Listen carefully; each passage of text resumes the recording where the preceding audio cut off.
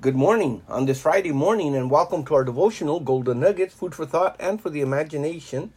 If you joined us yesterday in the book of Romans, chapter 8, verse 7, we were talking about the unregenerated mind, or the soul of an individual that has not been engrafted with the Word of God. There's been no renewing of the mind and of the will and of the emotions.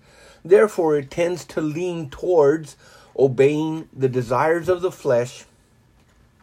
The old nature has been crucified, but the flesh is still flesh.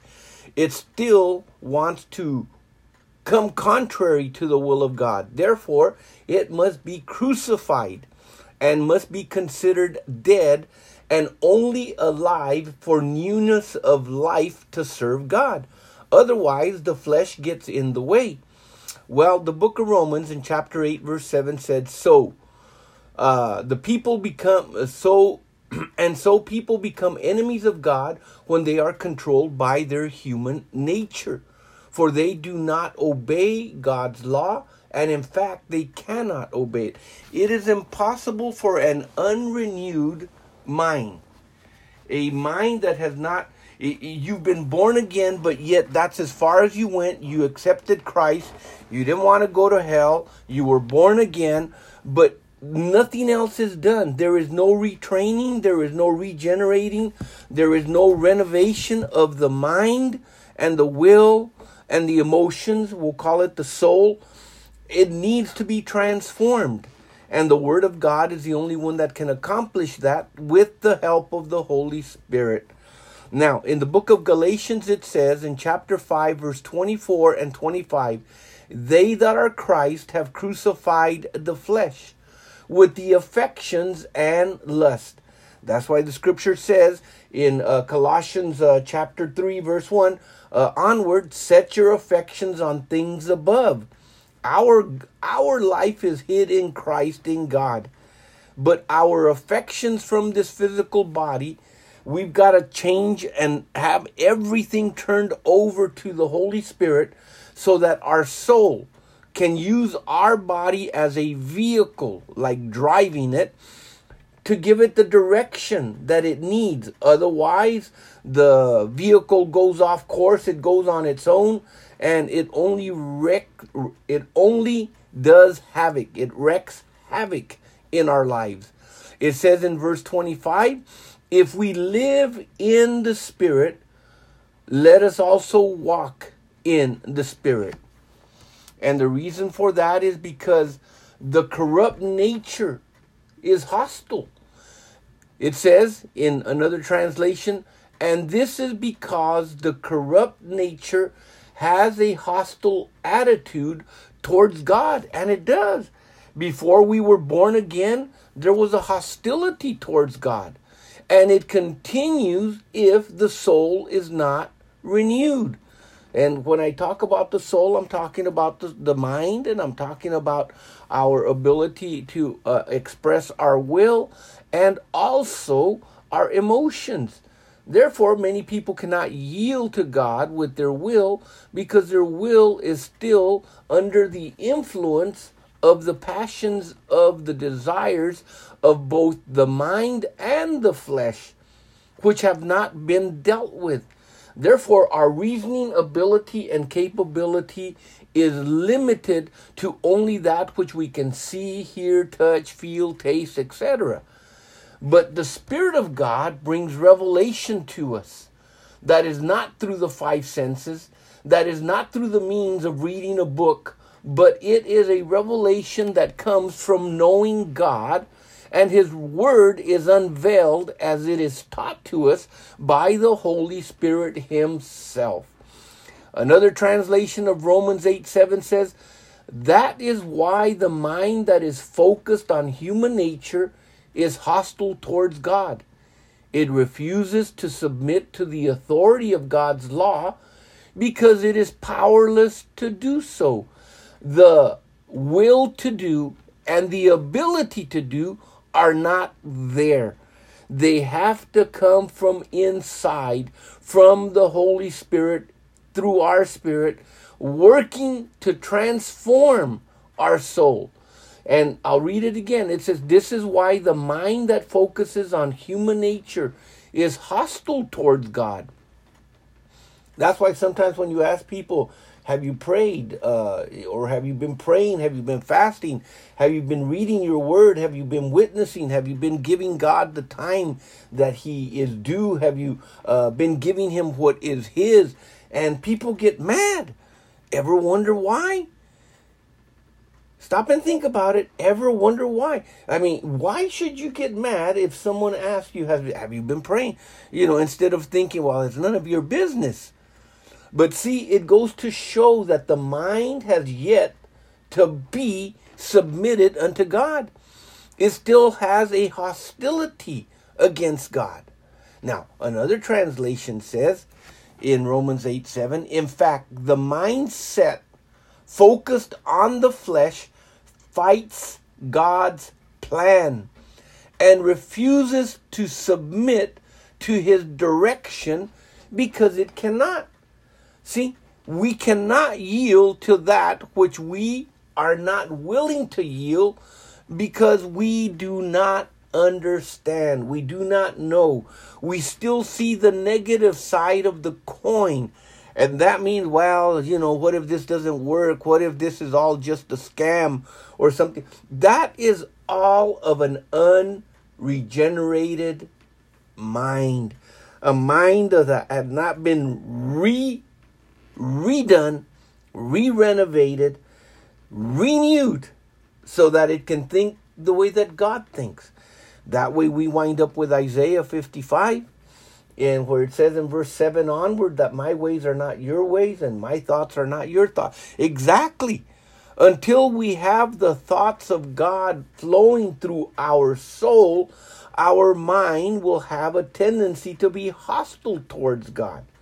Now, Paul, when he finished in the book of 2 Corinthians, in chapter 2, in verse 15, he said, we have the mind of Christ. Yes, we have the mind of Christ, but giving it access in the soul area to understand and to have comprehension of that knowledge requires that the soul be retrained, the mind be renewed, the will be retrained to yield to the will of God, and the emotions yield themselves so that we can say, bless the Lord, O my soul, and all that is within me. Bless his holy name.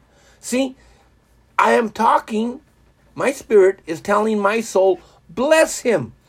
And in order to bless him, that means that my soul is going to have to open through the flesh, the mouth, the raising of the hands, the bowing of the knees, the yielding and the submission to bless the Lord, O my soul, and all that is within me.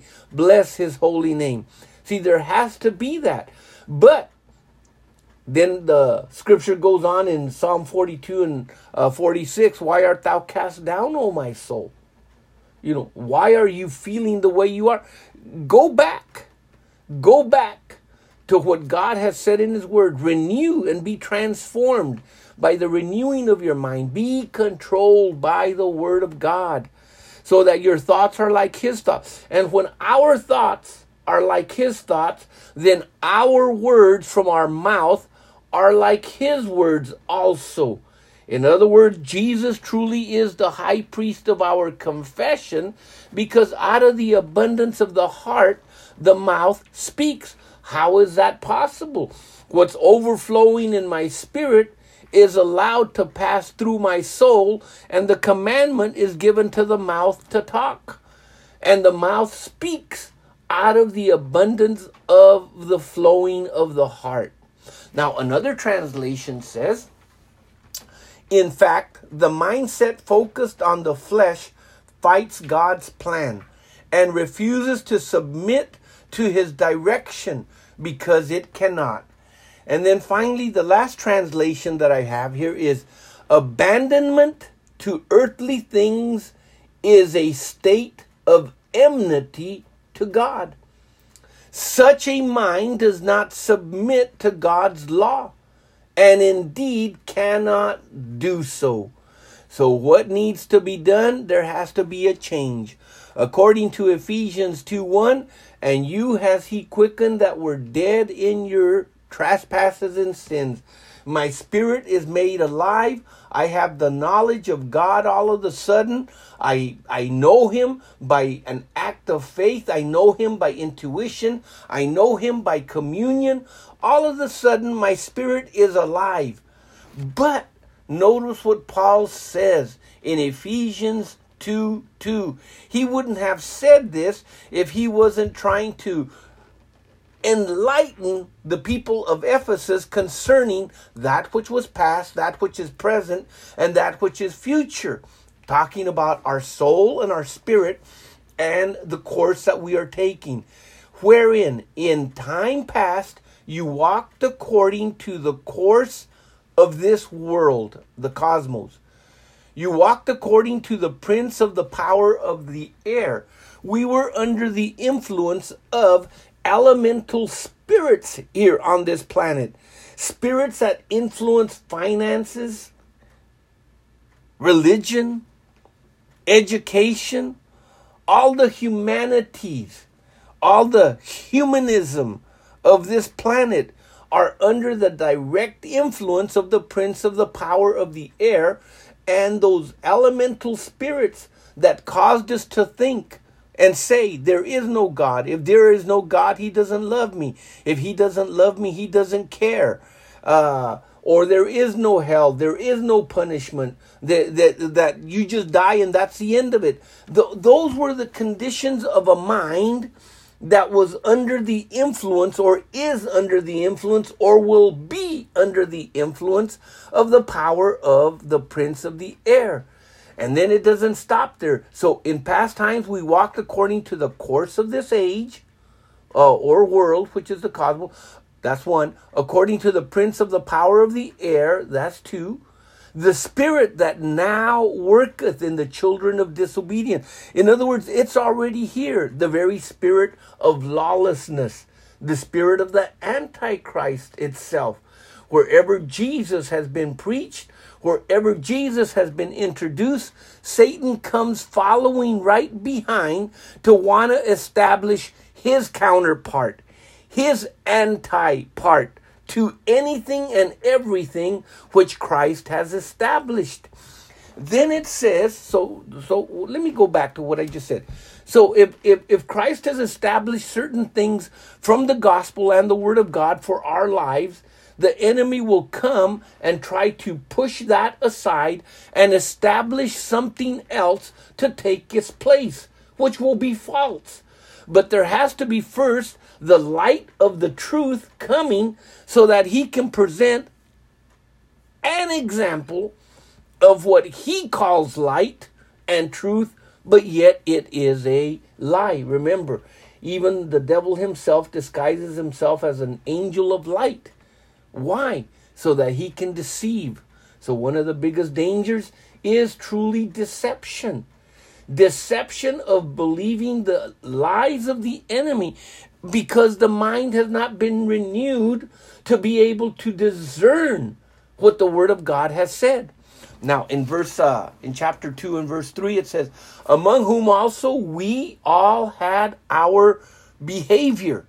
The way we behaved in our body and our soul was attributed to the influence of the prince of the power of the air, the spirit that now worketh in the children of disobedience, and also that we were walking according to the course that he had laid out in this cosmos for us. It says, among whom also we all had our behavior in past times in the lust of our flesh, fulfilling the desires of the flesh and of the mind, and were by nature the children of wrath, even as others. So as you can see here from the scripture, that both the mind and the flesh can have desires, and those desires have got to be changed to desire first the kingdom of God and his righteousness. Desire first things that are up above, not things that are here on this earth. Desire first to walk in the Spirit. Desire first to have and know the knowledge of God in your life by being in His presence on a regular basis.